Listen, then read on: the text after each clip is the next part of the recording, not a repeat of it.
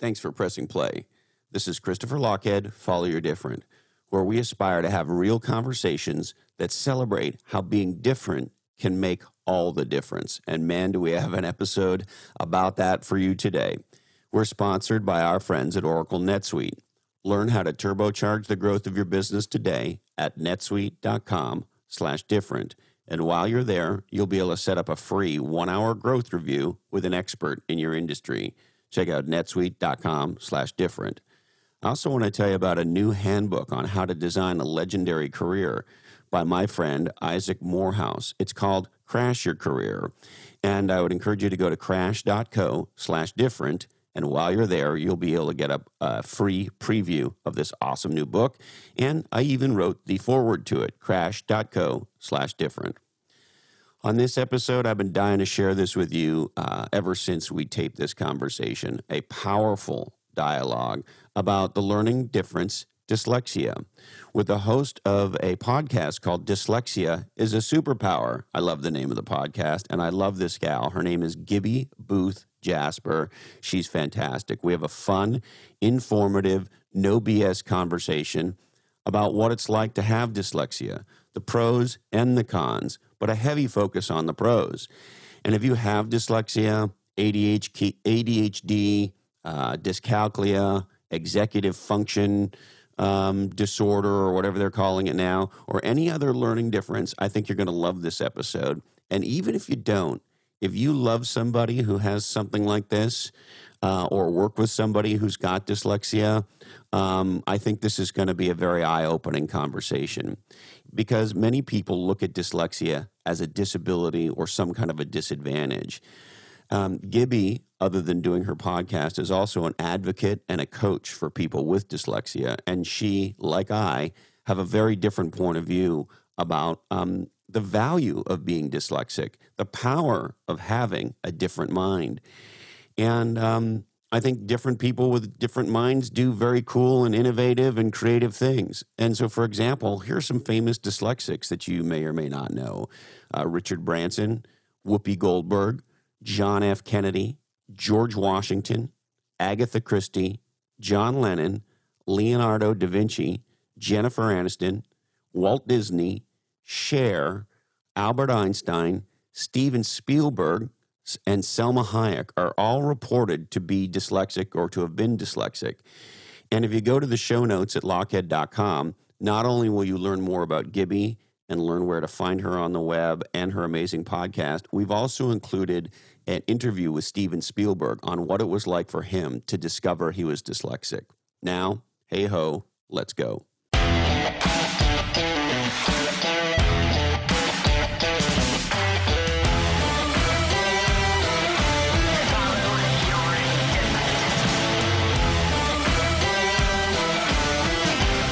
Gibby, it's so great to see you.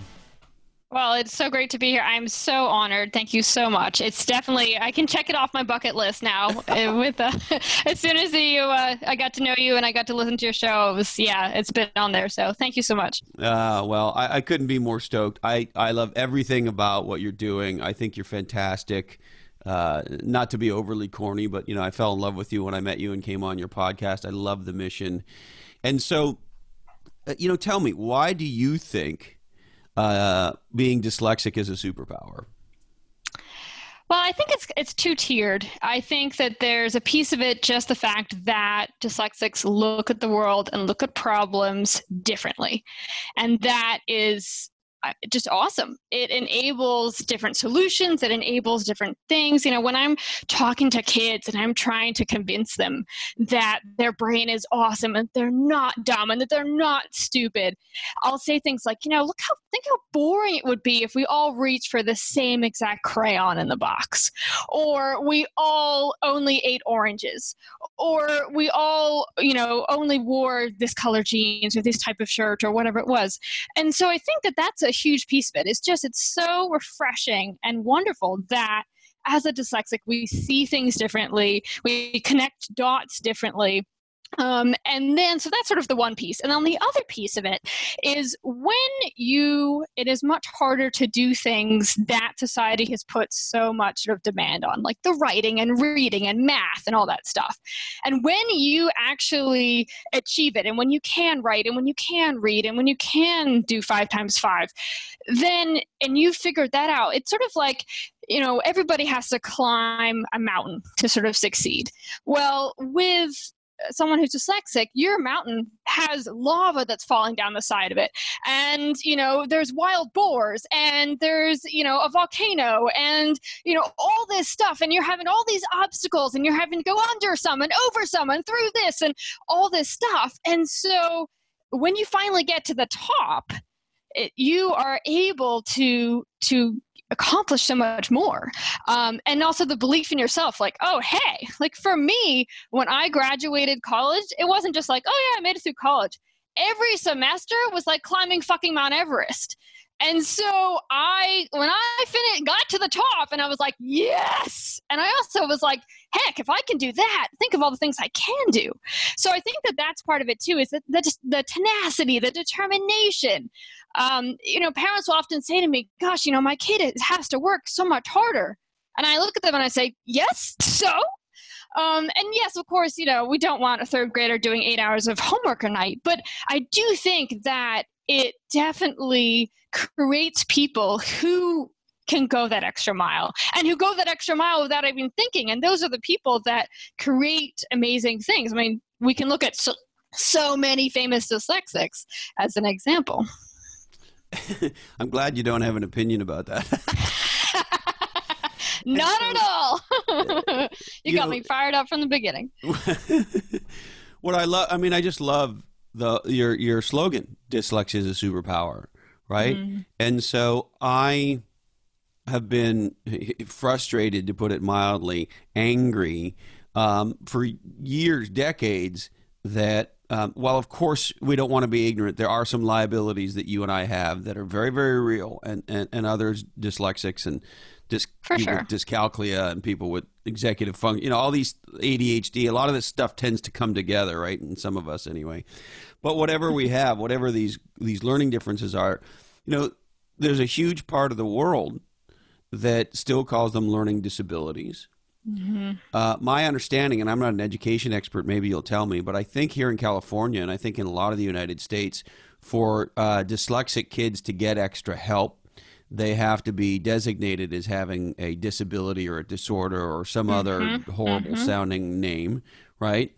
And so there's this paradigm that it's a problem. And look, I'm not suggesting that it doesn't come with some liabilities. It really does. However, as you and I both know, it is a superpower, and dyslexics are capable of things that other people aren't. And so you and I share a passion around sort of freeing dyslexics to own their superpower, and educating the world that while there are some problems for sure when you have these learning differences, it's not a fucking disability. And so all that said, what are the things you want non-dyslexics to know about what it's like to be dyslexic? Yeah, well, I think the number one thing is that, whenever you say the word dyslexic to someone who has no experience with it, usually they'll say something like, oh yeah, that thing where you flip, letters, or you read backwards, or you can't read. And I think the number one thing that I'm sort of saying about this is like, well, hang on a minute. Like, we totally have the wrong idea about this. And I like to give examples that my dyslexia shows itself that are not sort of quote unquote fit into that reading backwards or trouble reading. For example, I used to have a ginormous phobia of gas stations. And the reason being was because for me, yes, gas stations, and I'll tell you why. Why? But it's because for me, with my dyslexia, my spatial abilities are crap. And so I would, when I first started driving and I was given, I had my license and I was driving by myself, I would let the tank go down as low as possible because I was dreading having to go. And when the light went on and, the car's like flashing at me, like, I'm dying, please give me gas, I would finally go. And what would happen was I couldn't figure out if I could drive straight into a spot, it would work okay. But if I had to turn around or back up or anything like that, I could not figure it out. And I was mortified that somebody would laugh at me or tell me that, because I felt stupid. So tell me that I was stupid or tell me that I didn't belong on the road. And so I would, if I couldn't pull up straight away to a gas station, I would flee that gas station and go to the next gas station. And then if it happened there, then it would, and sometimes this would happen 3 or 4 times before I could get to a gas station that I could pull right up to. And so that's just an example of just not being able to, Can you parallel park? I can parallel park. I think that because I just go back. I don't know, like for some reason that makes sense to my brain. Yeah. It's funny that sort of spatial thing, it sort of comes and goes for me.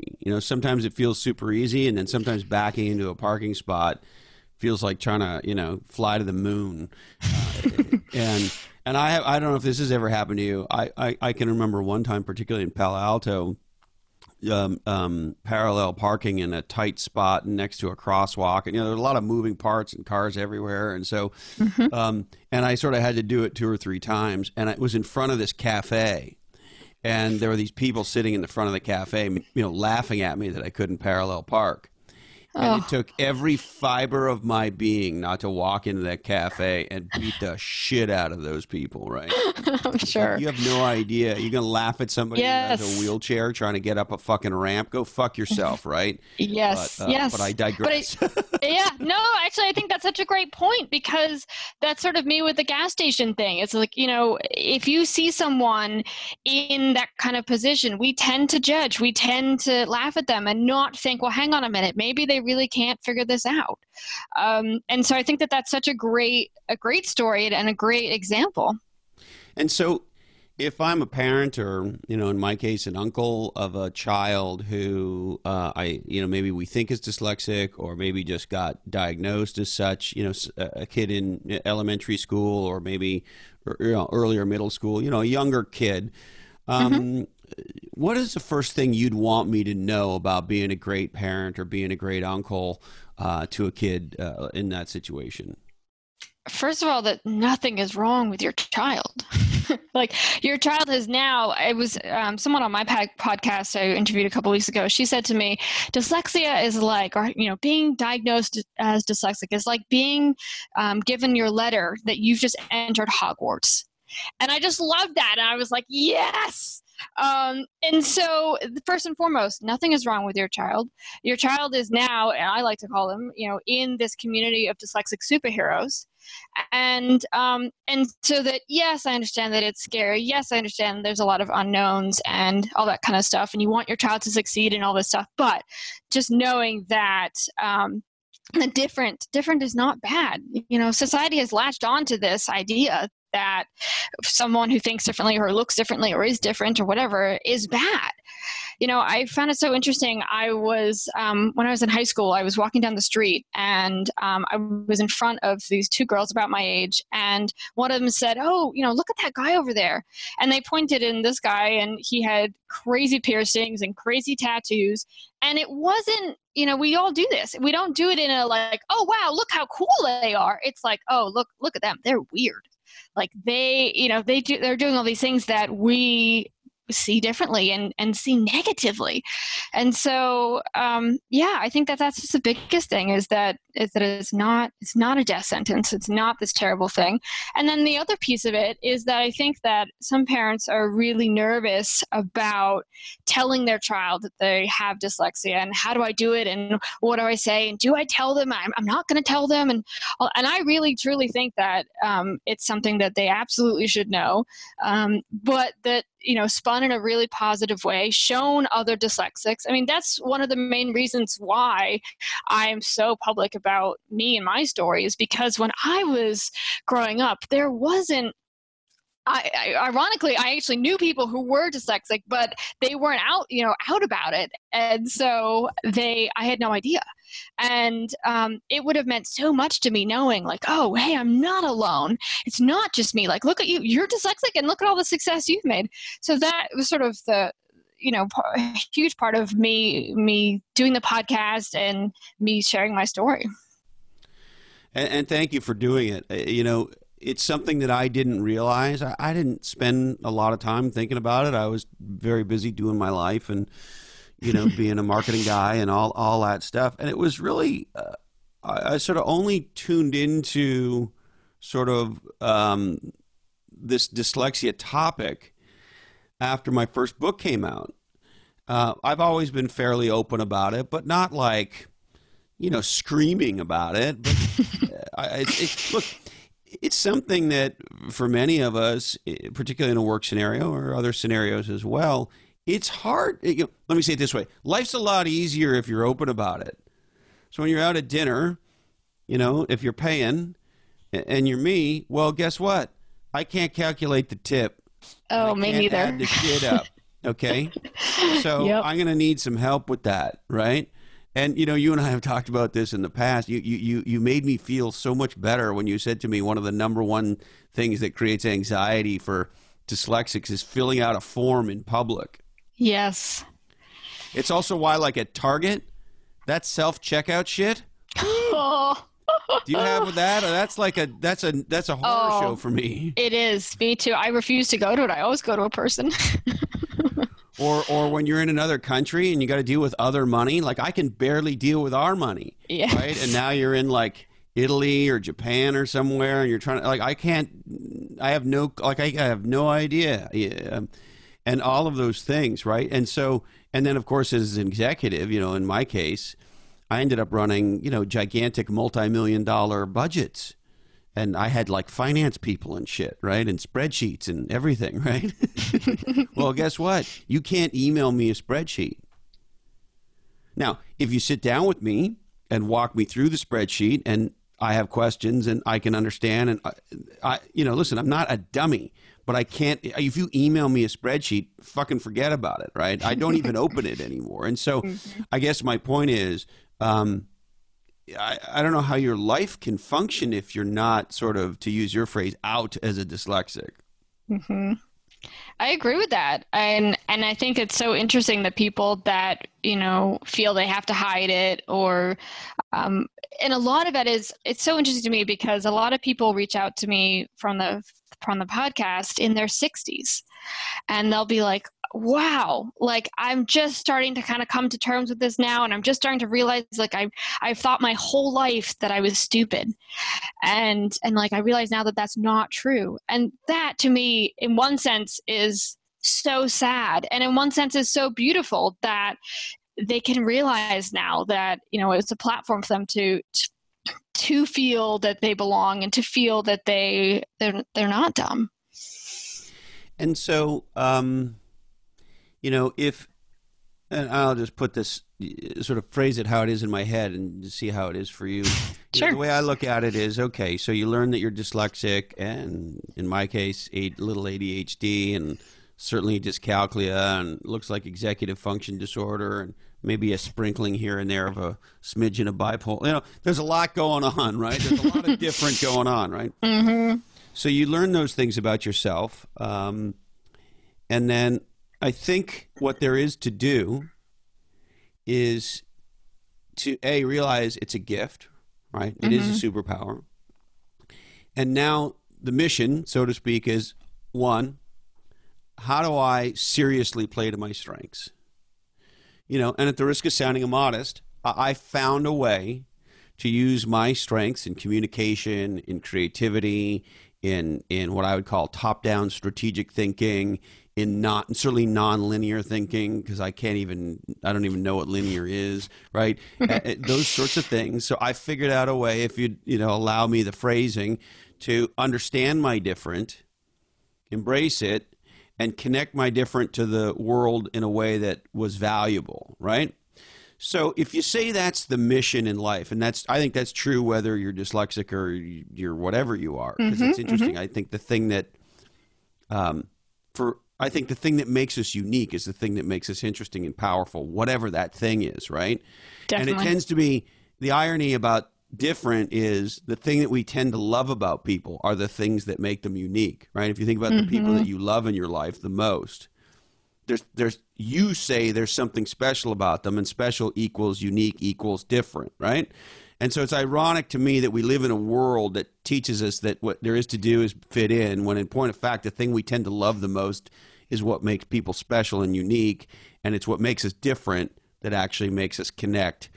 Anyway, that's a long way of saying, so how do I, particularly as a young person, but really as any person, on one hand, empower my different and really make that superpower work for me. But yet again, at the same time, I have to deal with, the gas station, and I have to deal with the traditional education system, and I have to deal with the money in Japan or whatever, all those things. And for me, we can talk about them, but like there's a million of those things every day, right? And so on one hand, we've got to have a way to deal with our liabilities, which are very real and can be problematic at times. But yet at the same time, we have to channel what our superpower is. How do you think about those two things and balancing them? Yeah, well, I would say that my answer now, knowing my fiance, is going to be very different than it would have been, 7 years ago. She sees the upside in everything. And, I'll be like, oh my God, our toilet's broken. And she'll be like, but we have a toilet. And I'm like, oh, yeah, you're right. And so, and so my point with this is that, she has enabled me to see the humor in it. So oftentimes we'll be sitting down for dinner, and so she's like, so what funny thing did you do today? And I'm like, oh, I was talking to I was on this business call, and I wanted to say the word immediate, and I said the word intimate instead. And we laugh about it. And it was, something that I would have found horribly embarrassing, something that I would have been just mortified about, I can just laugh at. And so now the gas station thing, I find it hilarious. I pull in, and I will oftentimes circle around a gas station like 3 times before I can actually get to where I'm trying to get to. And I'm just chuckling at myself the whole time. And so I think that that's a huge part of it is humor. And seeing that, in the grand scheme of life, it really doesn't matter that I circled the gas station 3 times. Or whatever it is. So that's a big piece of it for me. And so I love that. And it's interesting. And I'm this is not often a word I use to describe myself, but I'm adult enough to say, it's really only been in the last little while that I'm able to laugh a lot more about stuff like that than be pissed at myself. And I don't just laugh about the dyslexic stuff that doesn't work. If I don't catch a wave that I really wanted to catch, I'm much more apt today to laugh about it than to curse about it, right? So it's sort of across a whole set of things.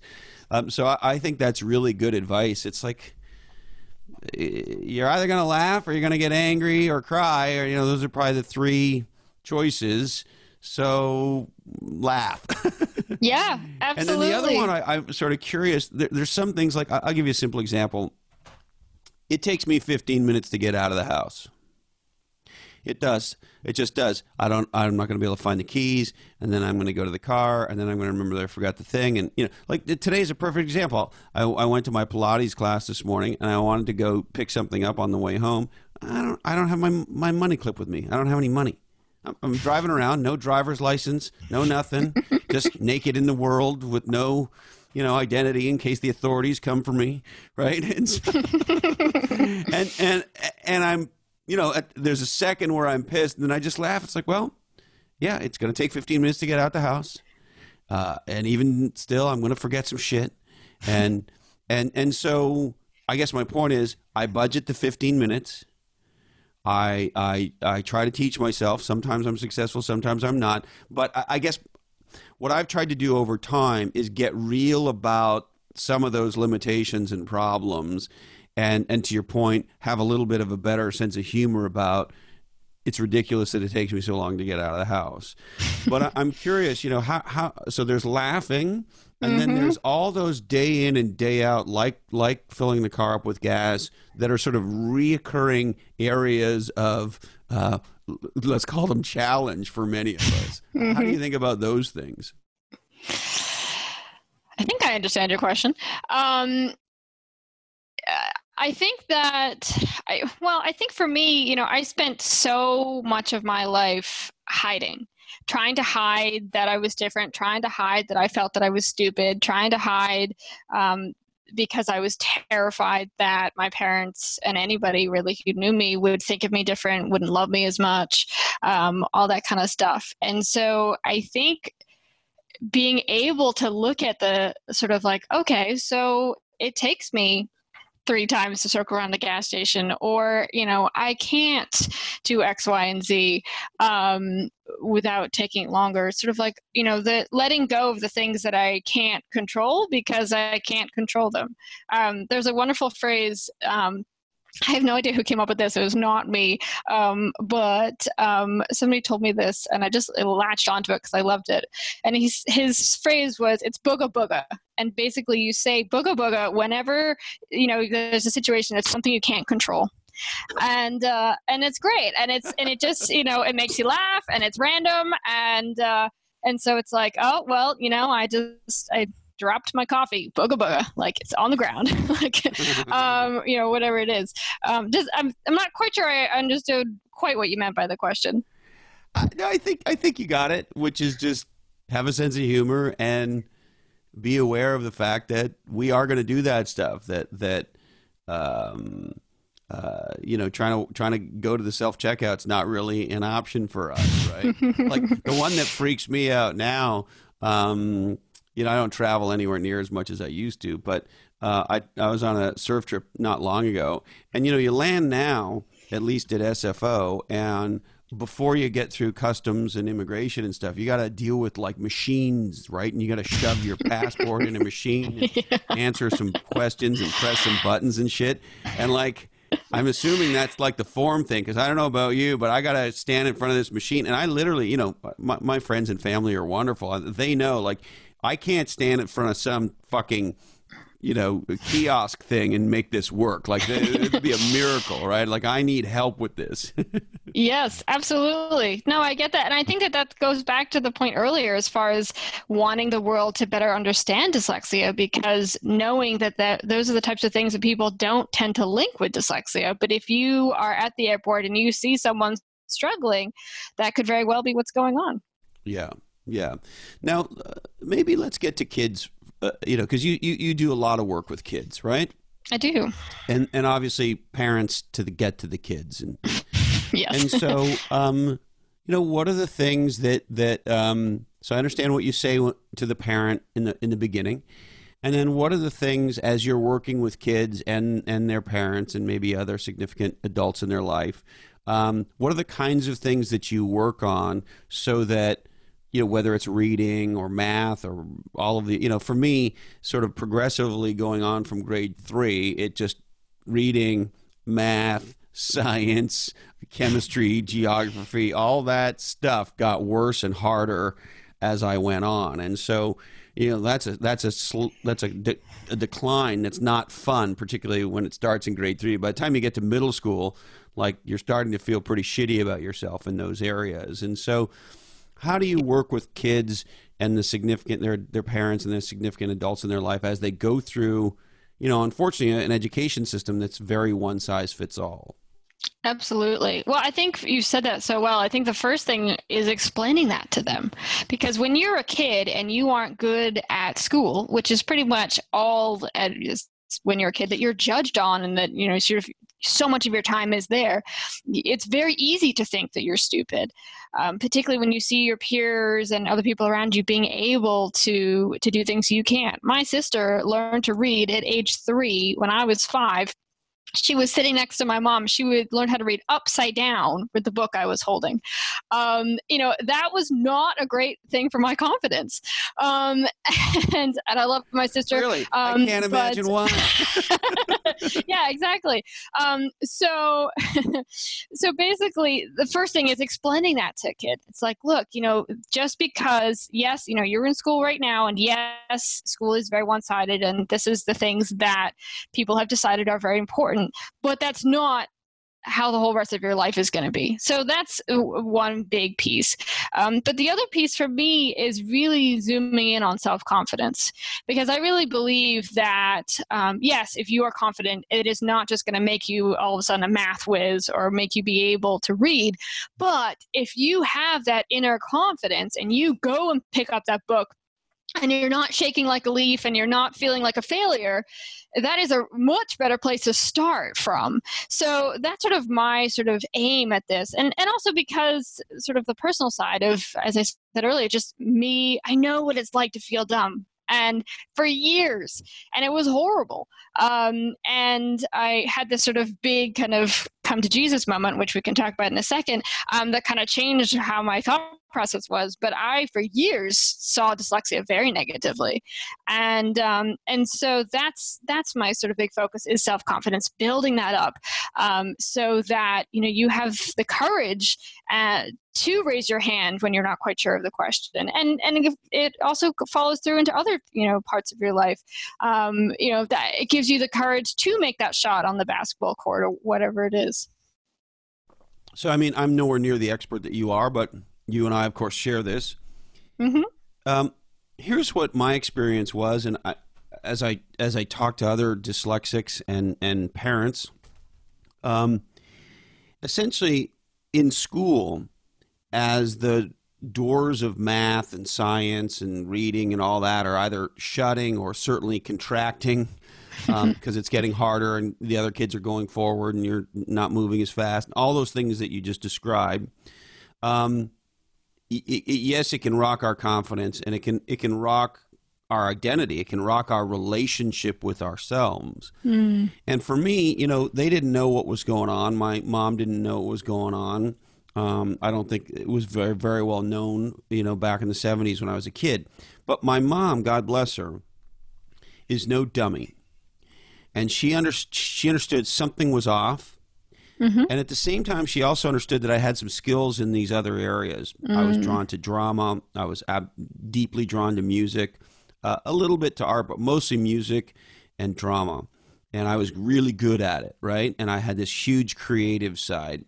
And so, God bless Jackie, she found a school that was 50% music, art, and drama. And it was a public school that, we wouldn't have been able to afford a private school. So there's a whole other conversation I'm sure we can have about the public school system. But and so the miracle of this school was, just as those other traditional doors were shutting, she was able to put me in a place where the alternative doors, so to speak, that are much less emphasized, and in some schools, of course, they don't even exist anymore, where there were these places I could shine, and I could discover myself, and I could sharpen those sets of superpowers. And later on in life, those skills that I learned being a musician, being on stage, things like that, they did develop confidence. I was good at those things, and then I was able to parlay the confidence in those areas into a business and entrepreneurial career. And so, all that said, given that experience, what I try to be very mindful of with dyslexic kids or kids with any kind of a difference is, can we find those areas? If other doors are truncating and closing, what are the doors that might be opening? Mm-hmm. And how do we do what Dr. Daryl Treffert calls strength-based education? Where, yes, there's this core set of math you all need to learn, and there's a core set of geography you should understand, and et cetera, et cetera. But past some base level, does it really matter that, like, I can't do calculus? It fucking doesn't. And I tell kids, and, some parents don't like hearing this, there's not a test I failed or a class I skipped that mattered, right? Because I had to go some alternative path. But anyway, all that said, what I'm very curious about is this sort of idea as one set of worlds are shutting or narrowing, finding other areas for those kids to have success and build that confidence. And I'm curious how you think about that and how you guide families through that. Absolutely. Well, I think oftentimes, I would say kids in general wouldn't necessarily all just, not just dyslexics, but they don't realize that they're kick awesome at the things they're kick awesome at. And so it often takes someone else being like, well, wait a second, like you just figure out. For example, I was working with a kid the other day, and while we were talking for, I don't know, maybe 5 minutes, those, what are those called? Those cube things with the different colors on it. What's that called? The Rubik's Cube. Rubik's Cube. Yes. She did it. She's 11, like in less than 5 minutes. And, and she's just, and effortlessly, she's talking to me and she's doing the thing. And I'm sitting there being like, whoa, like that is incredible. And so I think that a lot of it is pointing that stuff out, because when you're kind of good at something and you don't necessarily, particularly when you're a kid, you don't necessarily realize like, oh, I'm really good at this, and don't realize that that's something that other people can't do. So that's sort of the first piece, is acknowledging it when it's there. But also too, I think that, for me, horseback riding, the barn, that was my out. It was a place where I didn't feel stupid. It was a place that, was I going to become an Olympic horseback rider? No. But was I okay? Yeah. And so and also too, like my horse, he wasn't, as long as I showed up and as long as I had carrots, he didn't care that I, couldn't spell the word necessary. And then I had gotten, failed that last math test. So I think as long as you bring the carrots, Gibby. Exactly. But it was a place where I felt like I belonged. And so for me, it's really important not just finding the one, or helping parents and kids not just find the one thing that they're good at, but also finding the place that they feel included and the place that they feel they belong. Yes. It's so interesting. My buddy, Hal Elrod, God bless him, he shared this thing with me that blew my mind, which is, when we first come into a new situation, new social situation, new work situation, whatever it is, a situation with other human beings, what we're all trying to do is figure out how much of myself can I truly be here and still make it work with this group of people, right? How much of my true self can I let out and function effectively in this group, be accepted? Because as human beings, we want to fit into the tribe, right? We're pack animals, right? But I found that so interesting. Because I think he's right. You think about a simple situation. You go to a party, you're like, well, can I talk the way I normally talk around here? Or if I swear like a pirate, am I going to be in a lot of trouble? That's one thing that's on my mind. Like I'm sort of testing that water and various other things as well, right? Like, what kind of political beliefs do these people have? If people are talking about that stuff or whatever it is, right? And so that's sort of what you're doing as a dyslexic in life, isn't it? Yeah, I love that. I hadn't really thought about it in those terms exactly, but yes, I think absolutely you test the water and you kind of dip your toe in, and is this safe? Am I okay here? Can I show the fact that I can't do X, Y, and Z? So absolutely. Now, there's something about this strength-based idea I would love to tease out with you, which is I think there's another sort of contextual paradigm in the world, whether it's explicit or not, it's certainly implicit, that says sort of you want to be a well-rounded person. And the interesting thing to me about that is legendary people are very far from well-rounded. Right? So, yep. You and I were talking earlier about Carrie Walsh and how much we love her. For a long time, she's probably more well-rounded now, but she's not a very well-rounded person. Because if you want to be a multi-time Olympic gold medal champion and be who she is, which is the greatest volleyball player of all time, guess what? There's a ton of shit you never get to focus on. Right. Exactly. Right? Yep. Yeah, definitely. Like she doesn't like to swim very much. She doesn't go in the ocean very much, right? Like she spends her whole time on the beach. Well, she's on the beach playing volleyball. She's not swimming, right? Right. So I don't think she surfs either. It's like at first I found that curious, but it's like, well, yeah, because she's busy. And so, the interesting thing about dyslexics is, at least my experience and with myself and talking to so many of us, is there's a small set of areas where we can truly shine. And different by person, of course, but we tend to be very disweighted, if that's even a phrase, right? We have huge skills and capabilities in a set of areas over here, and we have like massive deficiencies.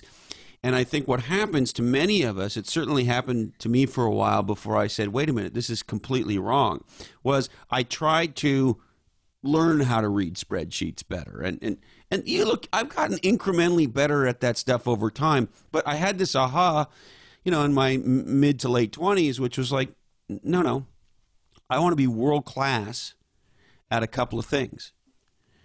So in the domain of marketing, it became very clear to me, as a marketing leader, that I was going to suck at a whole bunch of operational shit.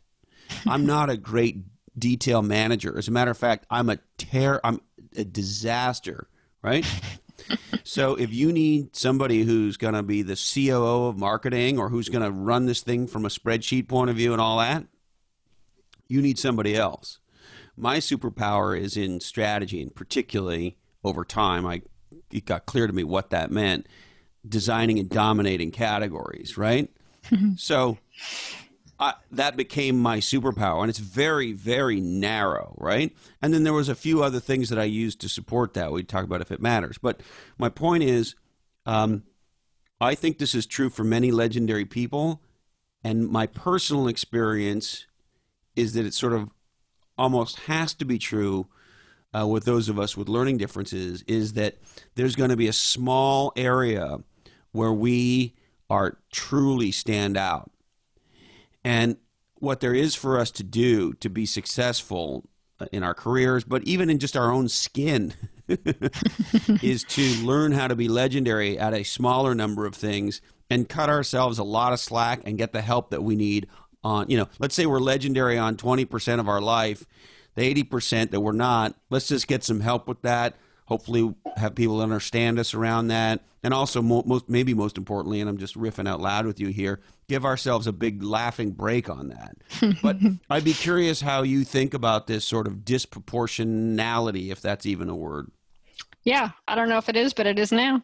I love that. I think it's so accurate. And I think that's exactly not how school is set up at all.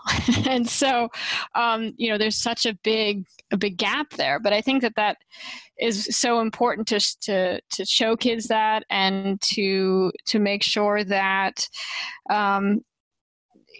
that's understood, because I think it's so easy for someone to get so discouraged because they can't see how it's like, okay, well, yes, I can put together a Rubik's Cube in 5 seconds, no problem. Okay, but I still can't, I can't do X, Y, and Z math problem. And that's sort of where the discussion kind of ends, and where it's, in their head. And so, coming along and showing that, I think that's dead right. And I think there's so many examples to pull on of legendary people. But no, I completely agree with that. And I think that it's a really important conversation to have, particularly with kids. And so one of the crazy things to me about the way school's set up, my understanding is, most elementary schools, most middle schools, most high schools, they have a 45-minute to hour-long period, yes, class. Mm-hmm. And you go to, 5 classes a day, or 6, whatever it is, right? Yep. And they're each about an hour, so you start your first class at 9 or 8:30 or whatever it is, right? And you go to math class, and then you go to geography class, and then you go to chemistry class, and I look at that now and I go, are you mental? I mean, I'm no education expert. God knows. I don't even play one on TV. So what do I know? But my own personal experience is that when somebody gets into a topic and they're working on something and they're getting focused on it, whether it's a math problem or a painting in art class or whatever it is, it takes 10 or 15 minutes to sort of even get into some kind of a flow with the thing. And then when you're in the flow, you tend to want to hang out there for a while. And so the structure of it seems crazy to me. Point A. And point B, that we would hit so many topics every day. And so in a strength-based model, don't we want an education system where, and look, I don't know what's right, I'm not an educator, but like where 30% of what the kid does, or in my case, 50% of what the kid did, are more in areas where that kid can truly shine, have a chance at being, good or great, or maybe even world class. If you think about somebody who's got musical talent, well, if you show musical talent and you're 8 years old, what would be the harm in having, 30% of that child's day around those musical things? They may not become a musician, but to your point on confidence, they will experience themselves shining and prospering and succeeding in a way. If they're like you and I, math class is never going to do that for us. And I'm not saying we never go to math class, but what I am saying is, wouldn't we begin if a child shows an attraction, a talent, a draw, or whatever you want to call it, to certain areas, we would begin to over-rotate to those areas and see how the child evolves. And maybe you rotate back. I don't know. But what I do know is it seems crazy to take 6 subjects that are different, every day and spend an hour on them and keep going.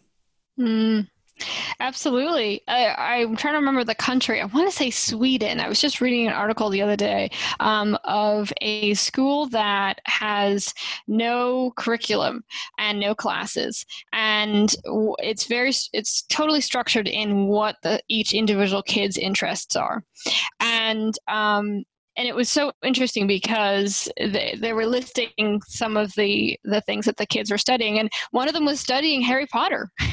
And I loved it because it was, something that, and yes, there was still some structure, but it was interesting too, because one of their first projects was that each kid was given a desk and then they could design it and decorate it however they wanted. And, one kid decided that he wanted the front of a car on his desk. And so he, communicated with a local mechanic and, auto body shop and got it. And when they went to bring it to him, it was too heavy and it was too big and too heavy for the elevator. So they had to go back to the drawing board, and so it was just so neat because it's like, okay, that's something that you would never find in a quote unquote traditional school system, yet the amazing lessons and the creativity that was allowed there. So if I'm a parent or an adult in a child's life who is in this situation, and I'm and I'll use these words on purpose to be maybe a little overly dramatic, I'm trapped in the sort of traditional school system. Mm-hmm. But I have a child who's got skills in whatever of these sort of other areas are. How do I, what do I do? Do I find after school programs, or do I find summer camps, or how do I think about beginning to support the child in the areas where they're showing real strengths to begin to help them double down on those strengths and not be so well-rounded and be a little more focused in areas where they can succeed? Yeah, well, I think it's twofold. I think on the one side, if you have the flexibility or, option to switch schools, there are many schools that are designed for dyslexics. And, of course, they're not going to be like, okay, you're interested in soccer, that's all you get to do. But having an environment where your brain is treasured, where you're looked at from a positive angle is certainly a great place to start. But then also the other piece of it is, my parents were wonderful about this. I could spend as much time at the barn as I wanted, within reason a little bit, but that was pretty much where I wanted to spend all my free time. And as long as my homework was done, they were cool with that. And so I would spend hours after school, hours on the weekends. And so I think that a lot of it just comes down to, it's like trying to make that an option. and physically giving you that time and then supporting you. I was able to compete. My parents bought me a horse when I was 16. So I think there's many ways to be supportive with whatever the interest is. But the main thing is to have the encouragement. And sometimes a parent will contact me and be like, the only thing my kid is interested in is video games. And I'm sort of like, okay. And they're like, but that's all that they'll do. And it's like, okay, well, maybe then they're really good at, X, Y, and Z. And okay, maybe yes, they're not going to play video games their whole life, but those are some skills that they can apply to something else. So I think I would also say that to not put any judgment on whatever they're interested in. Maybe it's something weird to you. Maybe it's something not common. But if that's what they're interested in, if that's sort of, what lights them up, or that, they're really drawn to and that they're really good at, then go for it. Well, and hey, you never know. I found this out, I don't know, a year or so ago. I had no idea about this.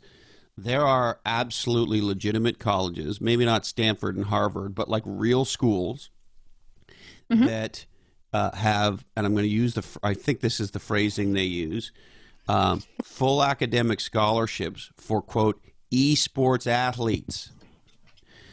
So, okay. How do you like that for a category re-swizzle on Video Game Kid, right? Yes. But today there are arenas that get filled with people watching people play video games. And so these people are now called esports athletes, and who knows, maybe if your kid's really good at a video game, they'll get a free college ride. There you go. I love that. I'm so going to start telling that to people now. That's great. Yeah, maybe you should, look, it doesn't sound like my idea of what I would want my kid to do, but, maybe don't kill yourself for the kid over it. Maybe they're going to go to some, real school and it'll be free. Yes, exactly. All right, Gibby, is there anything else you'd like to touch on? Oh my goodness. Yeah, I think two things. One is I know when I listen to a podcast, when someone alludes to something and they don't go back to it, I'm like, oh, come on, I wanted to know. So I will quickly say it's sort of my come to Jesus moment. I used to, as I said, I used to think of dyslexia so negatively. And I hired a business coach. I'm a massage therapist by trade, sort of dyslexia advocate and confidence coach. But, and so I hired a business coach to help me. Down for you. Yes. Yes. What we're looking for is a massage therapist who's a dyslexia advocate and coach. Exactly. By the way, I love the new, I was checking out your website, and I love the cartoon character version of you. Oh, thank you. But I love the new photo on your homepage of you and your cape. Yeah, you should have seen the person. Thank you. You should have seen the person's face. She was very good about it. But when I walked into JCPenney Photography and was like, so I need pictures of me in this cape. She was kind of like, okay. But no, it was a lot of fun. She was a really good sport about it. But yes, no, because I really do think it's a superpower. And I think when I work with kids, I put that cape on and I run around the room. We all run around the room. And a huge part of the project, that we're doing is each kid gets their own cape and they can decorate it if they want to or not, and in the colors that they want. Because I do think that's really important to own that. And it's so great. It never gets old. The kid puts on the cape and it's a mask if they want to, or a tiara if they want to. And then their face is just like, yes. It's amazing how much confidence those sort of items of clothing can give, and really start to have a kid sort of really kind of own how awesome they are. But I totally digressed. But listen, if there's one person in the world you can have digressions with. Yeah, and it's great. I can swear too, which is fabulous. As much as you like. I guess in your job, you probably don't do much swearing, do you? I try really hard not to, but I'm a little bit of a sailor. So yeah, I have to. There've definitely been times where I have said shit in front of a couple of kids before. It was like, I'm going to get in trouble. In my world, that doesn't even count. Yeah, well, if you say to someone's 11-year-old, not necessarily. But it's so funny because they'll often be like, "You said a bad word." I'm like, "Yes, I did. Oops."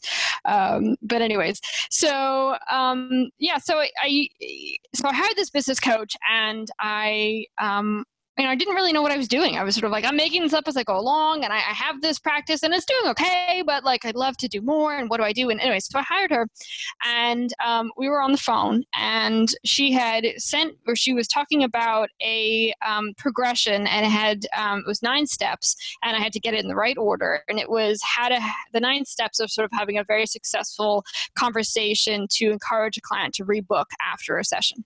So she goes through them, and then she goes, okay, well, like, let's role play. And she's expecting me to be able to look at this list and immediately be able to apply it. And I couldn't do it. I couldn't remember the order. I kept like mumbling, and I couldn't even remember all 9 steps. And it was just this giant mess. And for the first time ever, I started panicking because I was like, oh my gosh, she's going to think I don't care. She's going to think that I'm not paying attention. She's going to think that I'm not really trying. And so for the first time ever, I outed my dyslexia. And I said, I'm not getting this. It's because I'm dyslexic. And I was expecting her to say, okay, I totally understand. Like, what do you need? Which I would have said, I need time. I can learn this. I can do this. But I have all these different ways in which I know how my brain will absorb the information. One of them is singing, or I'll make a story out of it. I have all these things. And so that's what I thought she was going to say. How can I help you? No problem. I'm so sorry, blah, blah, blah. Well, instead, she goes, wow, that is fantastic. And that makes so much sense because of your success as an entrepreneur. And she launches into this whole thing about how dyslexia is a positive and how that's just so great. And it was a really good thing that we were on the phone because I could have punched her. It was like to the level of someone with cancer. You've just been told that your cancer is positive. It's a good thing. It was so infuriating to me, but I really respected her.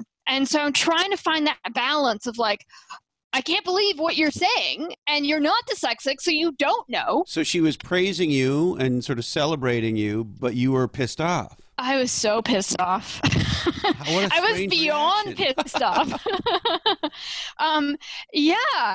Because I really saw it as a death sentence. And I had seen, it was like, no, this has plagued me my whole life. This is not a positive. And she kept insisting. And then she started listing all the famous and successful dyslexics she knew. And she's going on. And I'm just getting madder and madder. And I'm trying really hard. And I'm, contemplating, like, do I just disconnect the call? Do I say that my phone died? Like, what do I do? Like, oh my God. And I'm sort of, and I'm trying not to say much because, there's like smoke coming out of my ears. And so we end the call, and I thank her for her time, which, didn't really feel like it was, that honest to say. But anyway, so we end the call, and for the next couple of weeks, it just kept bugging me. It was like sort of angel and devil on my shoulders. It was like the one hand, it was like, how dare you think this is a positive? Like, this has been horrible. Think of all the things that it has done to you. And it was just this fight back and forth. And so that conversation kind of started the ball rolling down the hill for me. And I then eventually, I was in my office, and where I'm sitting right now, actually, and out loud, I was like, fine. And I slammed my fist down on the table. And it was sort of a moment where I was like, okay, I'll look into this. So I Googled positives of dyslexia. And I was thinking, that I was going to find total fluff and nothing really that great. And what was interesting to me, I found this great site, Nessie.com. And I'm looking at it and looking at all their list of all these positives. And I'm reading one after another, and I'm reading all my favorite traits about myself. my tenacity, my thinking outside the box, like all this stuff. And it was like, oh my gosh. And in that moment, it was like, wow, dyslexia. Yes. Okay. As we talked about, you said at the beginning, like, yes, for sure, there are some real challenges to it. And that's all I could focus on before. And then when I was looking at this list, it was like, oh my goodness, there are all these amazing positives too. And it was sort of this accumulation of like, wow, it's both. And so to me, when I sort of figured that out, it was like, wow, I need to shout this from the rooftops. Like, holy cow. And it's so funny. What makes us legendary is also what makes us a loser, right? Our strength is our weakness. It's just, it's just that yin yang. It's the duality of life. It's just, I don't know. It's poetically awesome. I don't know. There's something poetic about it. The other thing I want to say to you, it makes me mad that dyslexia is called dyslexia. Because it's not exactly easy to say, and I don't know about you. Or I can't spell it. No, I can't spell it. You can't spell it? No, I can't spell it either. And I'll typically write it like 5 different ways when I try and spell it. No, I think it's a cruel joke. I really do. It is a totally cruel joke, and do you know who came up with the word? No, I don't know. Well, maybe we should write them a letter. They were not fucking dyslexic, because if they were, we would have called it. It would be 3 letters. It would be called like Ted. Yes, exactly. Or something super simple, Or 1 letter, just D. Exactly. Or ABC. Or I like D. I got D. Yes. Right. That we can spell D. Yep. Yeah, probably can't remember which way, when we're writing a lowercase, which way it goes, but I find that fascinating that the gal who was telling you how awesome your dyslexia is, and that explains why you're such a great gal and this and that and the other, that just pissed you off for so long. Yes, it did. But I owe her so much, I really do. And I think if it wasn't for that, I, would still be doing massage therapy full time. All kidding aside, there is something very profound in what you say. I was having a conversation with a buddy of mine, and he said to me, here's what I love about a lot of your podcast conversations. He said, if you think about most self-helpy shit, or most how to be an awesome entrepreneur or marketing person, or how to have a great, all the worlds in which the discussions I have touch. He said, for the most part, they're either super tactical, go do this thing, which is fine. Or when you hear Kerri Walsh Jennings, for the most part, we disassociate from her. We say, oh, well, right next to her spleen is this organ called legendary at volleyball. Clearly, I don't have that organ, so pass me a beer. Right? And so I listened to the standard, and I'm going to use this word on purpose, interview, which is not what happens around here. And I can disassociate myself. And I can say, oh, she's awesome. End of discussion. But when she has a conversation here with me, we learn some things like, oh, she's just like us. And what he said to me is, when you learn somebody like Bill Walton or Kerri Walsh Jennings or whoever has the same struggles and the same problems and has had some failings, and when those sorts of people that we look up to like that are humanized, it's confronting. And the reason it's confronting is because what you learn is, well, if Kerri can do it, maybe I can too. And so to get back to your situation, was that the upset? It was like, no, your whole time you've known you were dyslexic, you thought it was a bad thing. I'm telling you it's a good thing. And the truth is, what really sits underneath that is, if it's a good thing, then you, Gibby, have to do something about having this gift that you have, because you thought it was a liability. I just told you it was an asset. You don't get to blame whatever failures or shortcomings or whatever on this thing. Now you got to live up to having the superpower, as opposed to being able to rest on a liability. And there's something confronting when you realize that you have an opportunity to do something legendary with your life, and maybe you haven't been. So all that said, is that what was going on? Is that why you felt that way? I think a piece of it, yes. I think that, I think that was sort of the second piece of what happened. As far as, like, oh, well, shit, now I have to own this, for sure. And I think, I think I did. I think there was a piece of me, and I think the other piece of it was that. I think I was just so used to, it was sort of like so used to sort of being like, oh yeah, that's just my old purse, that's raggedy and it's falling apart and blah, blah. And then all of a sudden somebody disclosed that actually it's Mary Poppins handbag and anything that I want is going to come out of it. And, an umbrella or, what is she, a coat rack or, a plant. And so I think that it was just sort of like, a lot of it was just total disbelief. So yes, owning it was a sure, but I think a lot of it was just like, wait a second, like that was just an ordinary purse. Like what? So for sure. And then I think too, like I spent so many years hiding who I was. And so then I had to go through a period, I'm still working on this, of giving myself permission to be me. And to own it and to just, and even now, like I find myself, I sort of laugh at myself, but I see this a lot with my podcast is I'll have an idea. Oh, it'll be great to do this. And then I'll be like, oh, no, like that's not going to, and I'll sit on it for a while. And then usually something happens where, something that reminds me sort of like the booga booga thing, like that something where I will be like, like a major disaster happens. I'm like, man, like these people just lost their homes or lost their lives or whatever. Like I can grow a pair and do X, Y, and Z.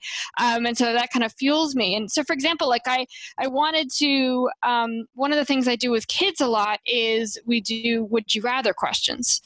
Would you rather fly on a magic carpet or on the back of a whale?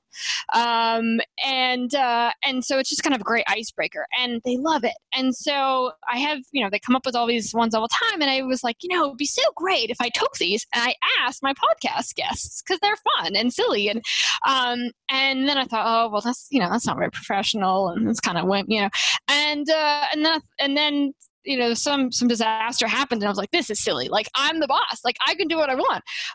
So I think that so far it's been super well received. And even if it wasn't, I'm having fun doing it.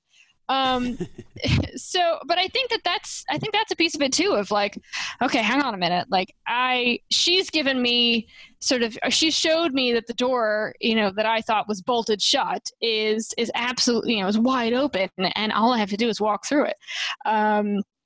So yeah, I think that just allowing myself like, okay, this is who I am. And that is not just okay, but that is awesome. Yeah. Well, bless you, Gibby. I love everything about what you're doing. I love that you decided to do this with your life. And I think you're a gigantic inspiration to many of us dyslexics. I really appreciate that. Thank you so much. And I was really honored. How we met, I asked, I had no idea really who you were, which is sort of funny, but I saw a video of you talking about your dyslexia on YouTube and was like, oh, I got to ask him if he'll go on my podcast. And I had so much fun with talking to you. So I really appreciate it. I don't know if I expressed that, but I really appreciated that you doing that. So thank you. Thank you. It's my pleasure. I'll come back anytime. And, I was glad you asked me. I didn't hesitate for 5 seconds. You sent that note. I looked at your website. I was like, I get who this gal is. Absolutely. Well, thank you, Gibby. And we'll talk soon, my friend. Stay legendary. Thank you. Absolutely. Take care. There she is. A gal that I find incredibly inspiring, Gibby Booth Jasper, and I sure hope you enjoyed that conversation as much as I did. Now, if it's time for you to get growing in your business, you got to stay on top of your key numbers and your key metrics, and that's where my friends at NetSuite come in. NetSuite is the #1 company in cloud ERP, the one unified business management suite that encompasses ERP, financials, CRM, and e-commerce for more than 16,000 growing companies. Interestingly, in 2018, 90% of the companies that went public run their business on NetSuite. And that's because NetSuite allows you to do business anywhere around the globe, managing multi-currency and multinational operations. And you can have different regional and global business consolidations and roll-ups, and you can conduct commerce around the globe with multi-language and multi-currency capabilities, of course, in an omni-channel way. And that's why NetSuite is number one in the cloud, the number one platform for growth businesses. So check out netsuite.com/different today. And while you're there, you'll be able to set yourself up for a free 1-hour growth review with an expert in your industry. Check out netsuite.com/different. All right. We would like to thank the awesome podcast, Dyslexia is a Superpower, with our friend and today's guest, Gibby Booth Jasper, available anywhere and everywhere you get legendary podcasts. The number one bestseller by our friend and guest on episode 33 of Follow Your Different, Bruce Cleveland. His book, The Traction Gap, hit number one. And there's a reason The Traction Gap is number one. Pick up a copy. And while you're picking up a copy of The Traction Gap, you know what makes a really good a counter to it or addition to it? HarperCollins Instant Classic Play Bigger, How Pirates, Dreamers, and Innovators Create and Dominate Markets. I want to remind you, my friends at onelifefullylive.org, we're having our annual conference in October 2019 in beautiful Long Beach, California. You can bring the whole family as you work on dreaming and planning and living your best life. And for more information, you can go to the number one lifefullylive.org/clockhead. Now, if you're one of the millions maybe, listening in Australia, our friends at Rapid Media want to help you do legendary marketing, media, and communications in Australia at rapidmedia.com.au. Another book to check out, my friend, our most reoccurring guest, if that's even a phrase in proper English, I don't know, I didn't go to school, Dushka Zapata, and her best-selling book, How to Be Ferociously Happy, and other essays. And the amazing folks at Kiva.org, microfinance loans to entrepreneurs in the developing world. If you want to make a difference to entrepreneurs, check out kiva.org today. All right, today's information is provided to you solely for informational purposes, and this oddcast is the sole property of the Lochhead Oddcast Network, and we would love it if you decided to share it. Make no mistake, you sharing this podcast is the number one way we grow, so if you get value, why not tell some people about it? All rights do remain perturbed. We need to warn you that this oddcast is highly flammable. Flammable. Be nice to your mother. Support your local dyslexics. Don't forget to buy John's Crazy Socks at johnscrazysocks.com. Be a podcast legend. It's amazing to me how many people still don't listen to podcasts, or in some cases, haven't really heard much about podcasts. So introduce two people you love to two podcasts you love. And if they're an iOS user and they have Siri enabled, you can literally just say, "Hey Siri, subscribe to Christopher Lochhead, Follow Your Different," and she'll set them up. Listen to the Ramones. Don't forget, chewing out a rhythm of a bubble gum. The sun is out and I want some. Only buy pasture-raised, free-range eggs. Thank you, Dandy Candy. Love you, Mom and Dad. And hey, Colin, this oddcast really ties the room together, doesn't it? Today, our deepest apologies go out to Marcus Rust, CEO of Roseacre Farms. Sorry, Marky, we just ran out of time for you. That's it, my friends. Thank you so much. I really appreciate you investing part of your life with us. Stay legendary, and until we're together again, follow your different.